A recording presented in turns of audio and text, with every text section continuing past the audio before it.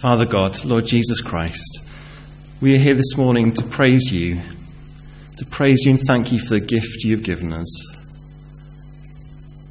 Our praise is not because we have to. Our praise is not because we are slaves to you. Our praise is because we love you, Father, and we love you, Lord Jesus Christ. We have seen what you've given us. We know that without you we are nothing.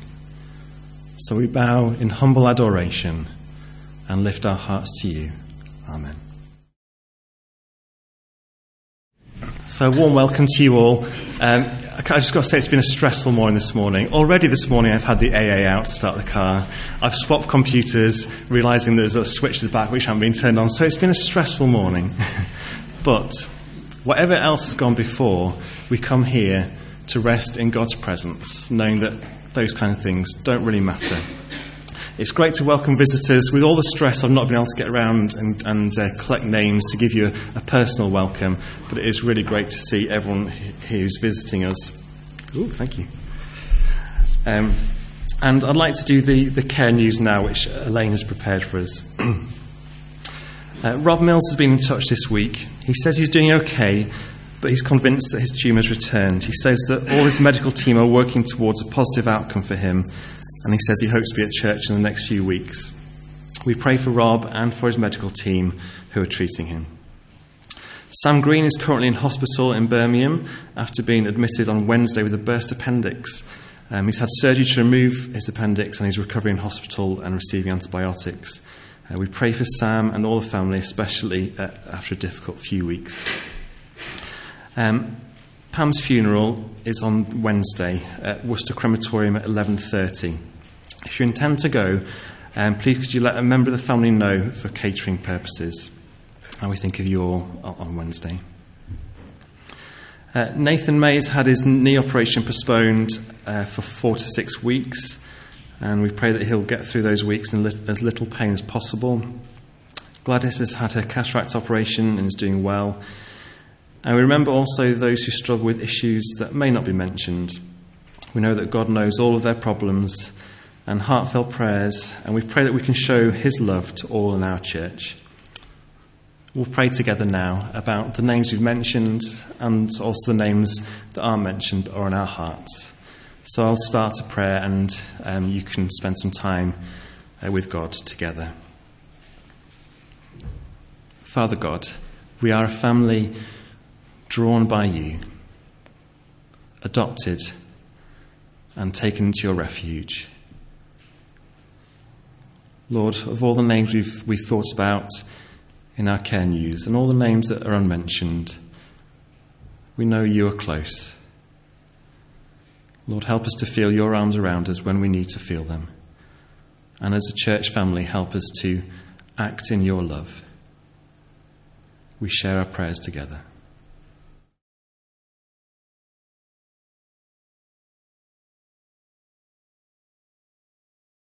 Bless this family and help us to grow to know you and to be like our Lord Jesus Christ. Amen. We are in God's family, adopted by him, and he rests his wings of mercy over us. He guards our hearts and we come into his presence. Let's sing together now, Holy Overshadowing. So over the last few weeks, or months actually, Julie had the idea that we were going to declutter the house. And it sounded like a fine idea, so I signed up to it. Little did I know the sinister reality. I was like a lobster in a restaurant fish tank going, oh, this is nice. You see, what it turns out Julie means by declutter is get rid of my stuff. For example, in my bedroom I had a box underneath the drawers, and in it I kept wires of electrical devices, ancient and modern revised. And I knew that if I just kept hold of them, despite the dust that was building on, they would sometimes be just the cable I needed at just the right time. Except they're in the bin.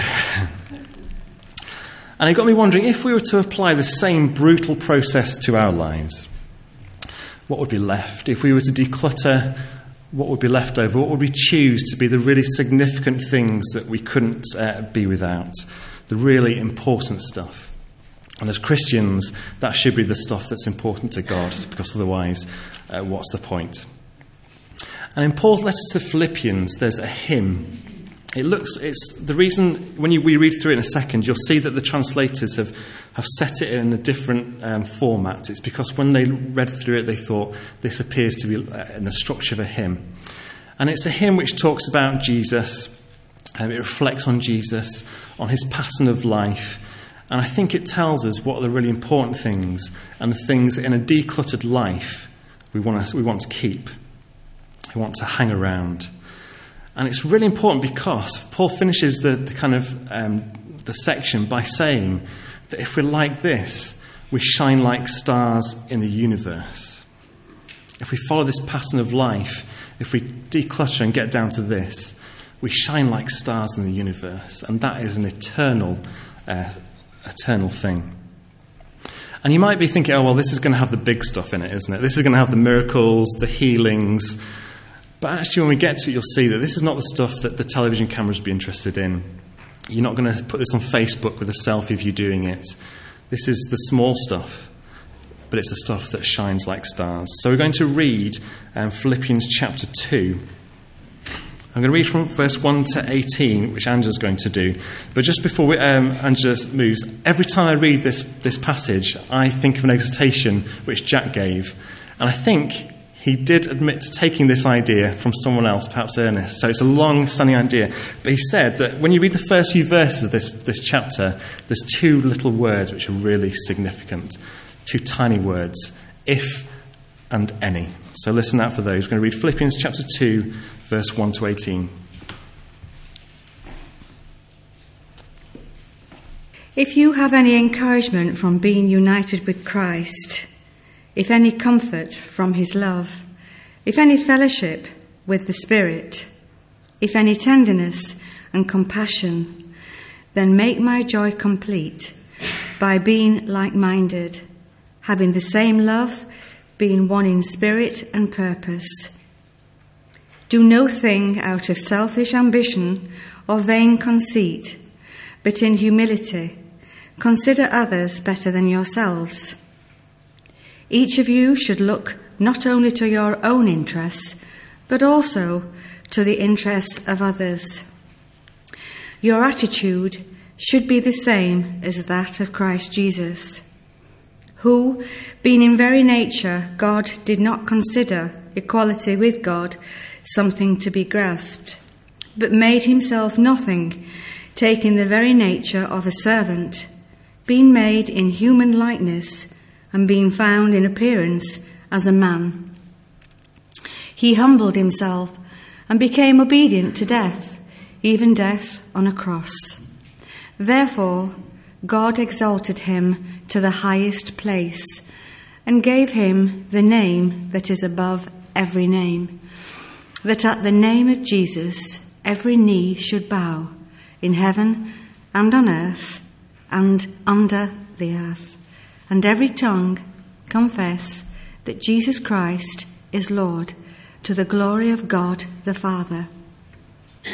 Therefore, my dear friends, as you have always obeyed, not only in my presence, but now much more in my absence, continue to work out your salvation with fear and trembling, for it is God who works in you to will and to act according to his good purpose.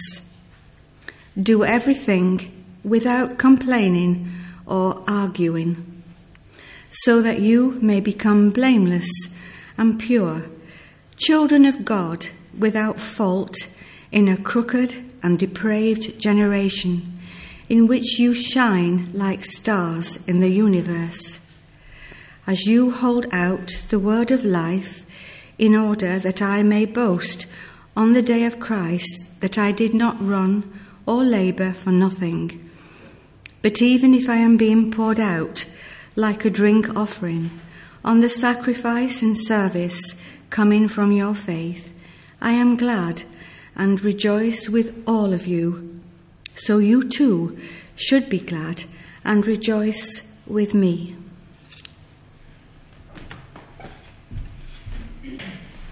So right from the beginning, Paul sets this up as Christianity is not a take religion, is it? He says, if you have any encouragement, any comfort, any fellowship with the Spirit, any tenderness and compassion, then do the same. Christianity is a religion where we follow the example that has been set us. In the film Gladiator, the character played by Russell Crowe, right at the beginning, as he's leading his legions into battle, he's got a catchphrase. Anyone know it? John's got it. That's one of them. What we do in life echoes in eternity. That was the Roman charge. What we do in life echoes in eternity. And Paul is talking about stuff here which echoes in eternity.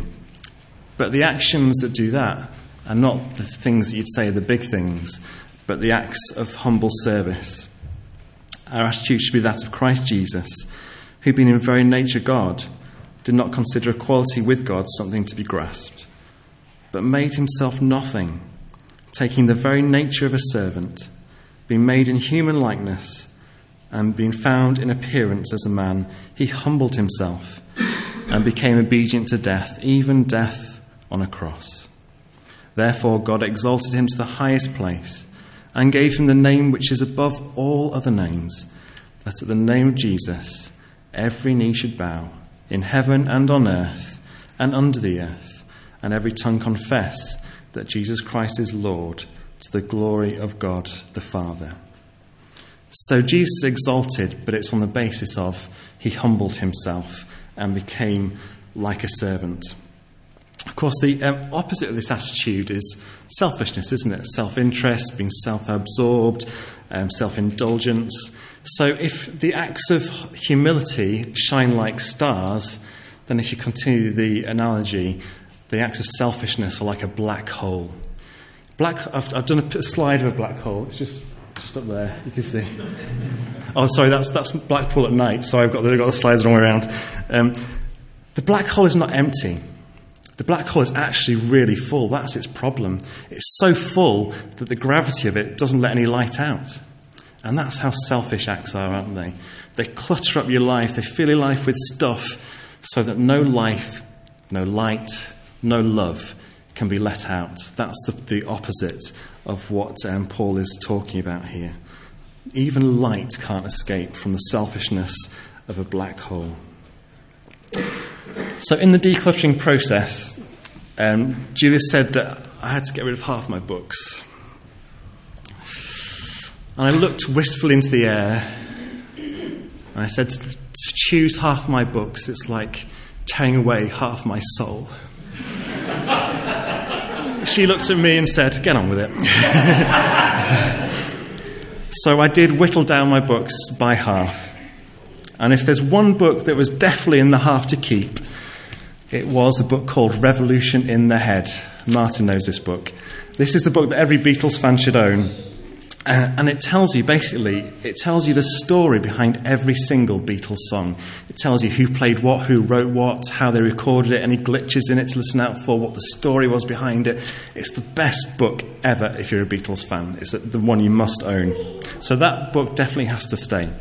And when you know the story behind a song, it makes the song even more interesting. It gives greater depth to it, doesn't it? So it made me think about, well, what's the story behind the Philippians song that we just read? And we're going to suggest an idea to you. It may be wrong, it may be right. But definitely it's on the same theme. So we're going to read the passage which I think maybe this Philippian hymn is based on. It's from John chapter 13. And Sylvia's going to read for us verses 1 to 17.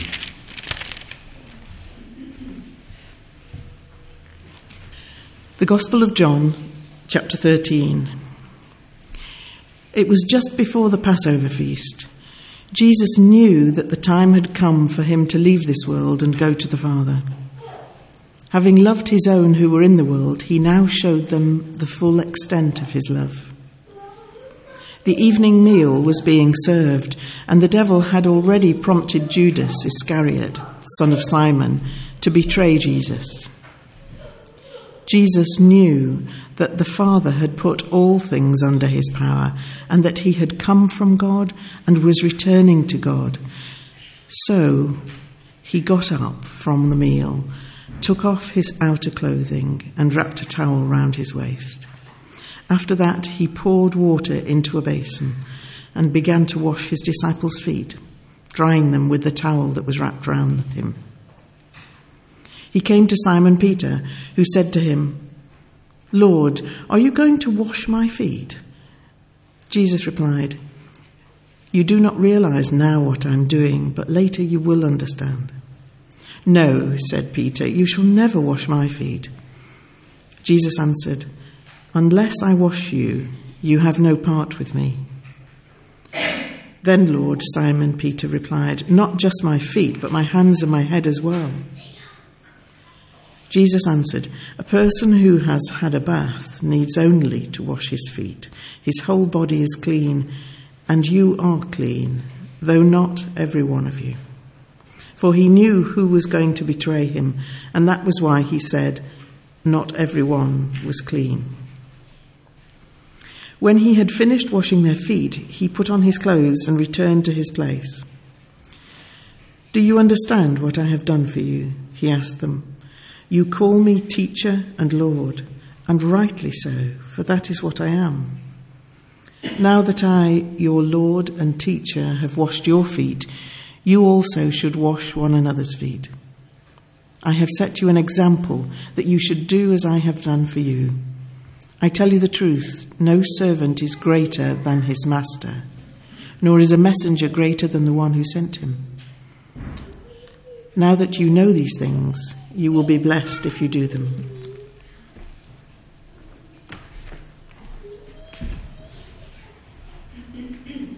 Sylvia.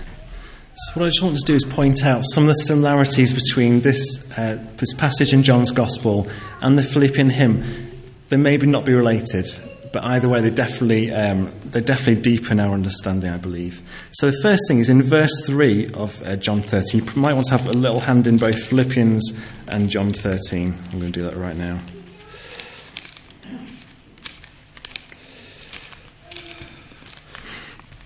So in verse 3 of John 13, it says that Jesus knew that the Father had put all things under his power and that he had come from God and was returning to God. The parallel in the Philippian hymn there is where it talks about Jesus being in the form of God or in very nature God. And that might seem like a really distancing thing to say. Because if Jesus is like God, then we've got no hope of getting anywhere near Jesus. But I think we should flip that round. It's actually the exact opposite. Jesus is like God, and Jesus is saying, "Follow me, and you will become like God." He's actually empowering us. This is not a distancing thing. This is actually helping us to latch onto the things which make us to be actually like God, the creator of the universe, to be in step with him. In verse 4 it says, "So Jesus got up from the meal, took off his outer clothing and wrapped a towel around his waist." The Philippian parallel for that is where it says that Jesus took on the appearance of a servant. He made himself look like a servant. He took his garments off and made himself look like a servant. And so this is the picture of Jesus, nature God, in the form of God, getting stuck in. Nothing is too menial. And that, again, is really empowering because it is telling us that the things of God are not out of our reach.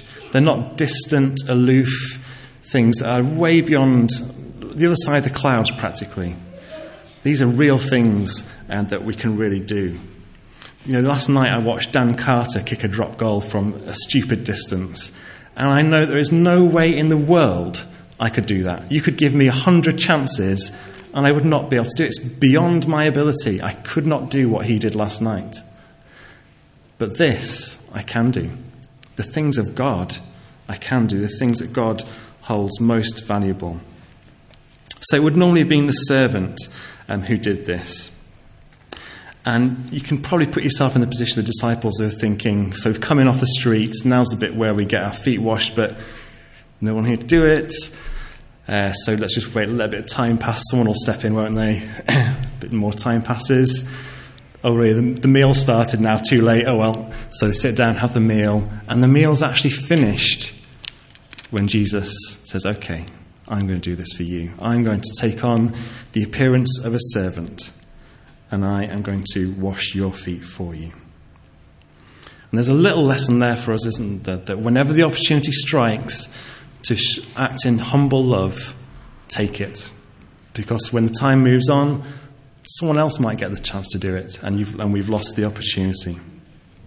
The disciples lost the opportunity probably because they were thinking it was beneath them to serve their Lord Jesus Christ. And Jesus flipped it round and served them. In verse 13 of John 13, Jesus says, "You call me teacher and Lord, and rightly so, for that is what I am." And in the Philippian hymn, we have every tongue confessing that Jesus Christ is Lord, to the glory of God the Father. But what I think is really interesting is that these two aspects of the humble servant and Lord of all cannot be separated. They're actually interconnected. If you have your finger in the Philippian hymn, if you read from verse 8, it says, "And being found in appearance as a man, he humbled himself and became obedient to death, even death on a cross. Therefore, God exalted him to the highest place." These things are deeply connected. It's a bit like saying, is this building a place of worship or is it a youth activity centre? Which one is it exactly? You've got to decide. Well, it's both. And the two are totally linked together. And it's the same with Jesus. He is Lord because he humbled himself. I looked at a few different versions, and that connecting word, therefore, is in the three or four versions I checked. They all say therefore. Because Jesus humbled himself, God elevated him and exalted him. So to say, is Jesus a servant or is he a Lord, it's a false question. The two are totally intertwined. And that's why these actions, the humble service, the stuff which doesn't get written about or photographed or the TV cameras aren't interested in, are the stuff that God really values. Because Jesus humbled himself, God exalted him. God lifted him up. And we can follow too. These are the actions that shine like stars in the universe. And of course, Jesus' actions weren't limited to the simple act of washing feet. As the Philippian hymn says, he was obedient even to death on the cross. His humble service took him to the painful, ridiculed, disgusting, spat upon death on a cross. And God made him Lord over all.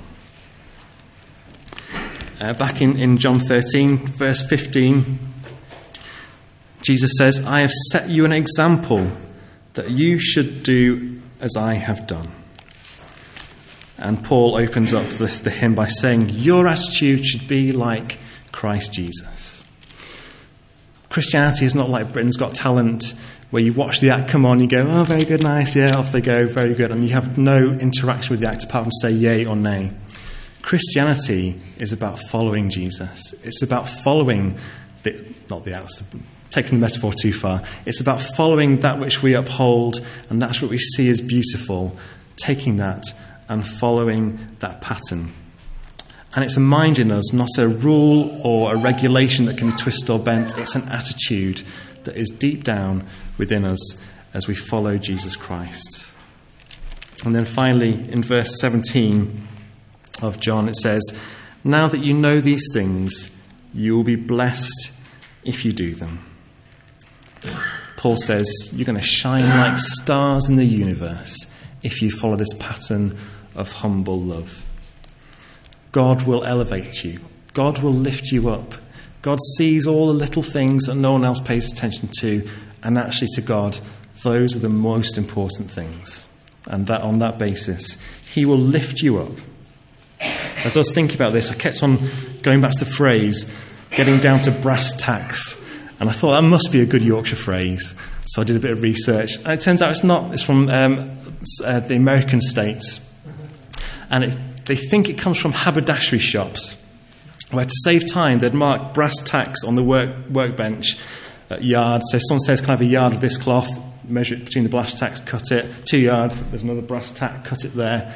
It's like the fundamental measurement that they always brought things back to. And I think that does apply to this, what we're talking about. The humble acts of love are the brass tacks of our faith. They're what everything comes back to. They're what God values. And when Jesus gave the ultimate example, God raised him up. We are going to break bread and drink wine together in a few moments' time. But first of all, we're going to sing a couple of songs. The first one is Jesus' name above all names. On the basis of what we've been thinking about today, I want us to really reflect on why Jesus is the name above all names. Because it's not an aristocratic name. It's not a name which carries with it generations of nobility.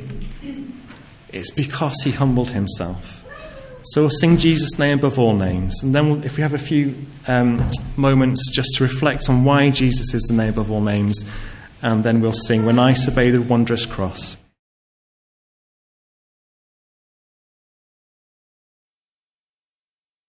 Martin is going to give our thanks to the bread. Lord God, we come again this week to break bread again, the same way that many of us have broken bread week after week for years. But Lord, none of us comes to break bread this week in quite the same way that we came last week, or the week before, or that we'll come next week, God willing. Lord, we're different. Different things have happened to us in the last week than in the previous week. Lord, we are changing in different and changing circumstances. But you are the same. You are the same as you have always been.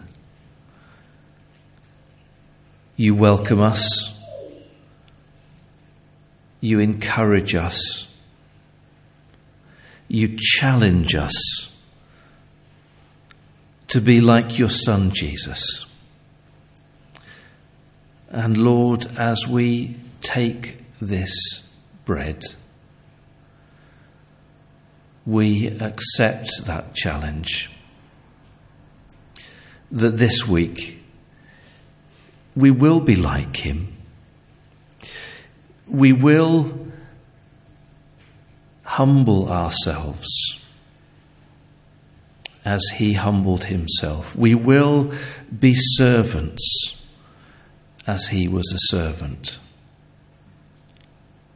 Lord, that we will show your love in our lives through him. Lord, we take this little piece of bread as a symbol, as a reminder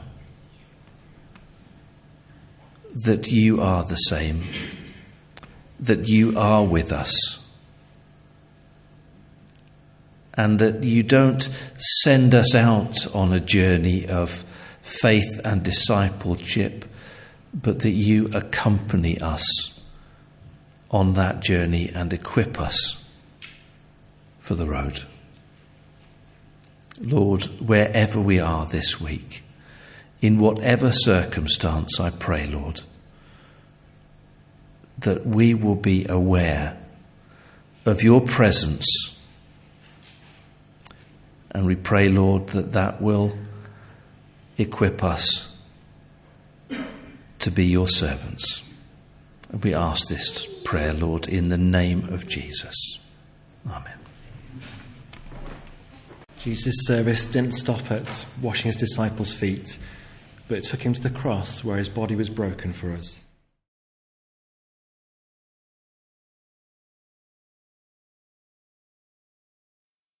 God of love, in our own eyes, so often we see ourselves as damaged goods. We gather chaos around ourselves as we stumble through life. We drag regrets, actions that we're not proud of, behaviour we wish we could take back, things that may be hard to see in a mirror. We're so easy at deceiving ourselves. Perhaps worst of all, Lord, we compare ourselves to each other, to other people, to people we judge in our heads, and we don't reach out, and we don't show the love and the care in the same way you showed it to us.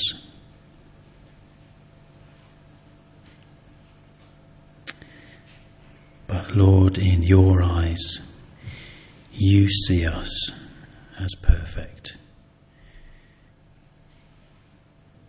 Through our washing in the blood of Jesus. Lord, we share this wine, this symbol of Jesus' blood.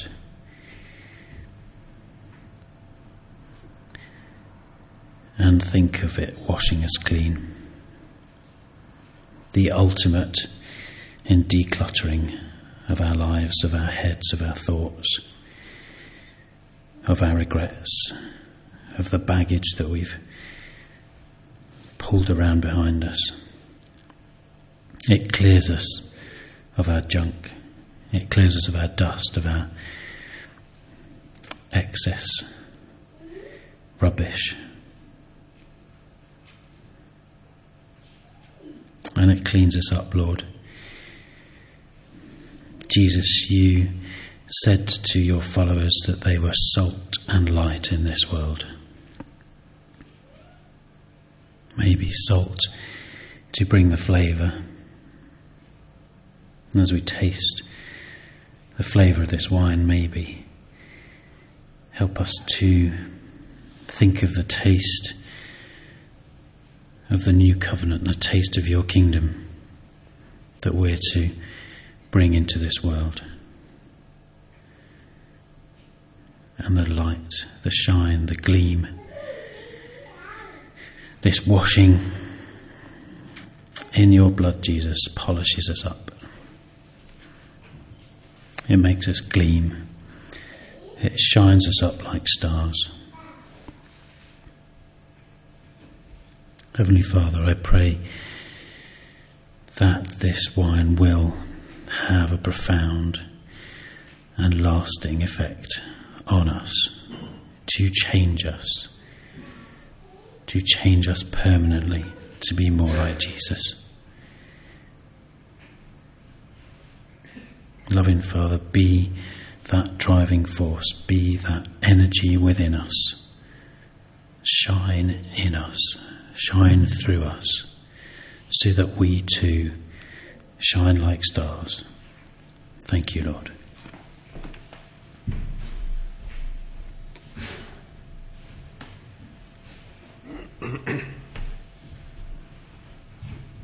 On his life for his friends.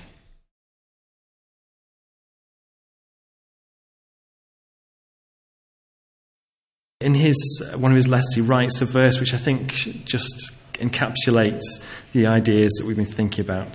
1 John 3 verse 16. This is how we know what love is. Jesus Christ laid down his life for us, and we ought to lay down our lives for our brothers. Following that pattern, shining like stars, we shall be like him.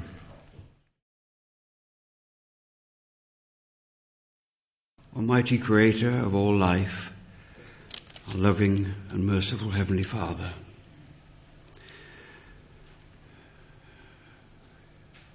immeasurable beyond beauty and value is the privilege of having been invited and called by you to enter your presence and walk upon the path of life with you and our Lord and Saviour Jesus Christ. We have sung this morning, Lord, that the storms rage around us. And we know from our natural and personal experience that every day, every week, every month, every year, the storms of human challenge rage around us. Sometimes they are gentle showers, but other times they turn into tempests, and tempests turn into floods and wreak destruction. So help us, Lord, as we've been exhorted this morning, help us to, in those occasions, not lose sight of your presence, but to seek for your strong arms to be around us, to help us and to support us that we are not destroyed in the floods of humanity. Help us always to value what we have heard this morning, that in the process of decluttering our own minds and consciences, we might have the courage and the humility to be honest, at least with ourselves, and to rid ourselves, where necessary, of the weaknesses of pride and arrogance and self-righteousness, sometimes of lust and greed and envy and nasty thoughts. Help us to be honest enough to get rid of this, because they do us no good. They are just burdens and weights that destroy us and bring us down. That the only hope for all of us is in the light of your presence and in the beauty of your word and wisdom, which created the world and will create your kingdom throughout the universe.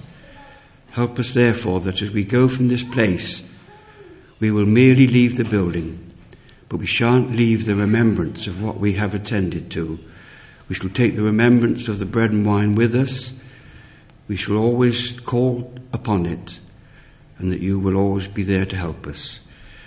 And so as we finally thank you for all things, we say a prayer for the world, that in the same way that we have been invited to your presence and to the brightness of stars in the universe, there are those in the world but also will see that light and come to Jesus and come to your presence and improve their lives. And we pray also for that improvement, that it will come, that you will send the Messiah to make all things new and fulfill and continue the purpose that you started from the beginning of time, and we know that will definitely be finished in due course. Hear our prayer, we pray. Forgive our weaknesses, accept our thanks. In the name of Jesus. Amen.